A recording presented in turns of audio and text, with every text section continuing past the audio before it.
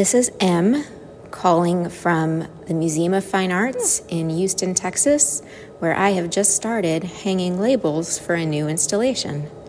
This podcast was recorded at 1:11 p.m. on Thursday, February 9th. Things may have changed by the time you hear it, but hopefully I won't have hung anything upside down or next to the wrong object.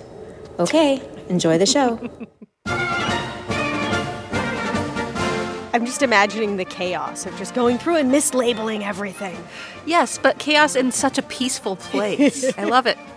Hey there, it's the NPR Politics Podcast. I'm Tamara Keith. I cover the White House. I'm Jimena Bustillo, and I cover politics. And I'm Danielle Kurtzleben. I also cover politics. On today's podcast, we are going to dig deep on a behemoth piece of legislation that touches every American in one way or another, and yet it doesn't get a lot of attention. I'm talking about the Farm Bill. It's up for renewal, and there's a tight deadline, disagreements among Republicans, and if it doesn't get done, it could threaten the biggest safety net for America's farmers. Jimena, let's start from the beginning. What is in the Farm Bill? As I remember from covering it in times past, one big thing is nutrition.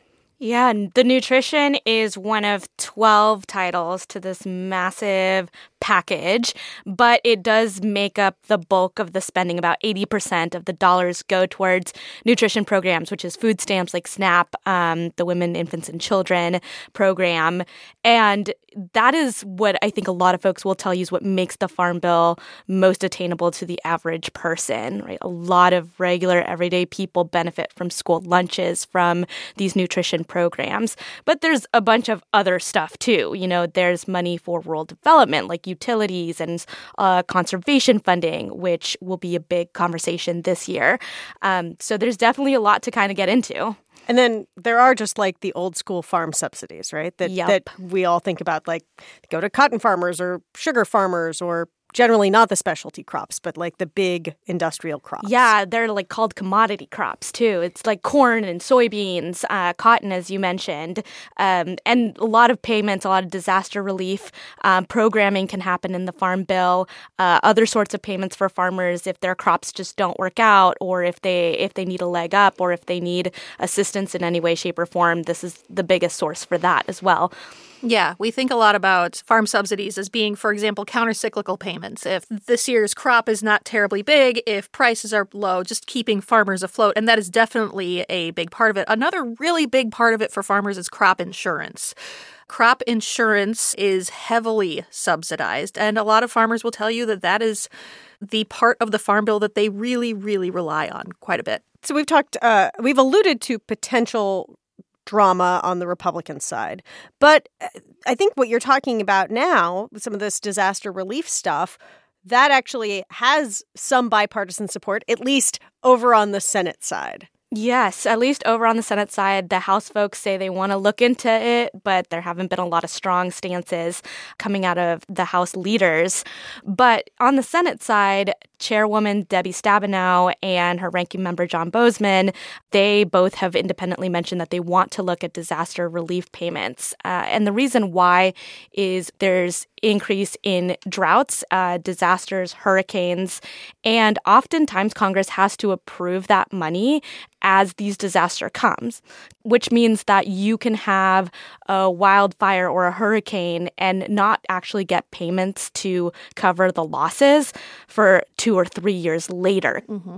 Jimena, one thing about the Farm Bill that I think makes it more complicated to talk about than a lot of the other bills that we talk about on this podcast is that it is not a bill that cuts one way or the other in a partisan way, right? It's not as if Republicans support the Farm Bill and Democrats don't, or Democrats do and Republicans don't, right? Right. It prides itself on being a bipartisan bill, and that is often because a lot of the differences and the fights really differ by region. That being said, you know, Democrats and progressives are going to support the nutrition side of things and expanding that more. Republicans are by and large going to be a lot more apprehensive to that. And because that is the largest part of the Farm Bill, that is often what determines whether or not it gets passed or whether or not it gets stuck. So, Jimena, I have used several words to describe the size of this thing, including behemoth. But how big, how much money are we potentially talking about here? So the 2018 Farm Bill was estimated to cost $867 billion over the course of 10 years. And that was just the Congressional Budget Office baseline. That is pretty comparable to the infrastructure bill that was passed bipartisanly by Congress, which cost just over $1 trillion. So it's big. Yeah, it's a big investment. I want to ask about House Republicans in particular. They have been pretty vocal about their desire to cut spending. So are they looking to find savings in the Farm Bill? And what is that going to mean for negotiations? It's been long argued, even going into this new Congress, that there's, quote, no new money for the Farm Bill. So they can't really exceed current spending levels. However, in a sort of silly political way, the Inflation Reduction Act that was passed by Democrats does actually provide some leeway for where money can go in the Farm Bill, particularly in conservation spending. And that is something that Chairman G.T. Thompson, he accuses Democrats of going rogue, but then in the same breath is we might have a little more money here to play with. Yeah, and when you're talking about cutting costs in the Farm Bill, on the one hand, you do not hear the words Farm Bill a lot on the campaign trail when candidates are talking to voters, unless you're in Iowa, it's ahead of the caucus time and all of that. But still, generally speaking, no. But like Jimena is saying, when you break it down into its constituent parts, there are some real and very fiery political debates to be had over this, because there's so many things that you can frame as inarguable. Because, if 75% of the Farm Bill is SNAP, or what some people call food stamps, then do you want to take money from hungry people is a very compelling argument. Especially if you are a lawmaker from a rural farm-heavy state, then okay, how can you take money from these good, upstanding family farmers who are feeding the world? How dare you? And these are both, and plenty of others, are very effective political arguments. And that's what makes this so contentious. Even if, as a listener, as a news consumer, you don't hear about the Farm Bill much, a lot of the stuff in it is very much relevant to a lot of people. All right, well, we're going to take a quick break, and we'll have more in a second.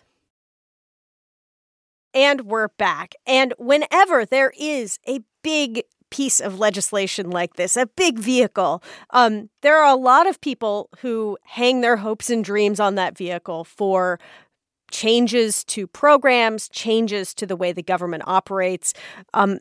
You've been talking to advocates who are looking for some policy changes in the bill. Who did you talk to, and what are they looking for? Yeah, it definitely ranges. So first, I spoke to folks at the Center for Employment Opportunities based out of Harrisburg, Pennsylvania, and their mission is kind of unique. They strive to find job training opportunities for folks that have been recently incarcerated, and they work really closely with the SNAP program, because SNAP does more than provide food. It provides allowance for clothing. It provides access to childcare and transportation as folks are looking to get a job and get training to get a job. But they are penalized if they are making an income off of the training that exceeds the SNAP limits. So even if they're not making a living or in a stable permanent job, they're in training programs, they lose their food benefits and then therefore their transportation, childcare, and clothing allowance as well. So they are trying to get changes to make sure that those income requirements don't hurt formerly incarcerated folks that are looking for job trainings. There are also people that are looking for more changes in voluntary conservation programs to make those more accessible. The U.S. Department of Agriculture and other advocates have long said that the current programs are oversubscribed, meaning that more producers want to be a part of them than there is money or room at USDA for that as well, which is really big when it comes to the climate conversation. So it really is a big hodgepodge of things. You mentioned $20 billion in money from the Inflation Reduction Act that could go towards climate programs. I'm wondering, what are some things that climate advocates are hoping for that could come out of that? So they want to be able to see more farmers, ranchers, and foresters enroll in these conservation programs. Republicans maintain that they are okay with the program so long as they are voluntary and not mandatory. Okay, help me understand these programs. Is it a farmer says, you can put my farm into a conservation easement and forever in the future, this will always remain undeveloped land? Or do they agree to care for their land in a certain way?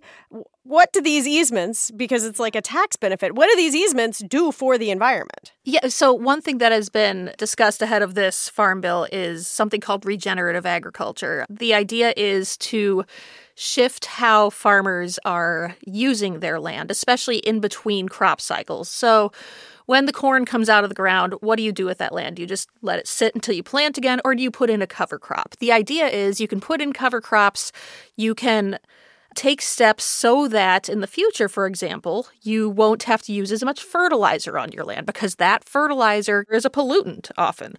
And furthermore, cover crops can prevent soil erosion. Soil erosion is a very big part of conservation efforts around farming. So that's just one sort of example. And the idea is to incentivize financially, help farmers pay for doing that kind of crop rotation. Okay, let's turn to a different aspect of politics here, which is this is a thing that matters in every state. But are there electoral politics involved in the Farm Bill? Yes, there are definitely electoral politics at play here. Because on the one hand, if you're just thinking of this as the Farm Bill, which, given what it all funds, is a bit of a misnomer, it's something like just 1% of Americans farm. It's a tiny, tiny sliver of a sliver, but the agriculture industry is much bigger. Those farmers have entire towns, entire economic systems built up around them. And that is a much larger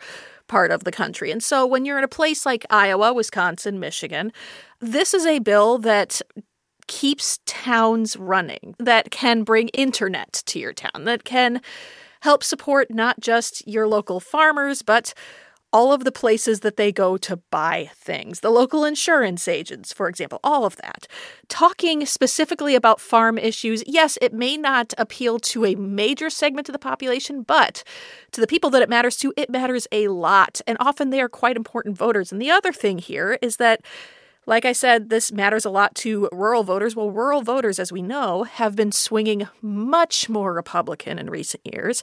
So if you're a Republican politician, you want to make sure that this bill serves the people that have been voting for you. If you're a Democratic politician in one of those states, you want to make sure that this bill serves people and that they know about whatever part you played in it. And I would add that there is like the thought that ag and rural are also not completely interchangeable, but a lot of the issues on the ground that people are concerned about do root back to the cost of your food, right? The cost of what it takes to develop housing, the cost of your internet bill. And this bill particularly does tackle a lot of those issues. So even if it's not immediately affecting the constituency or the one farmer that's going to go out and vote one way or another, I mean, it is going to affect the supply chain and then therefore the larger perception of whatever president is in office when this thing gets signed.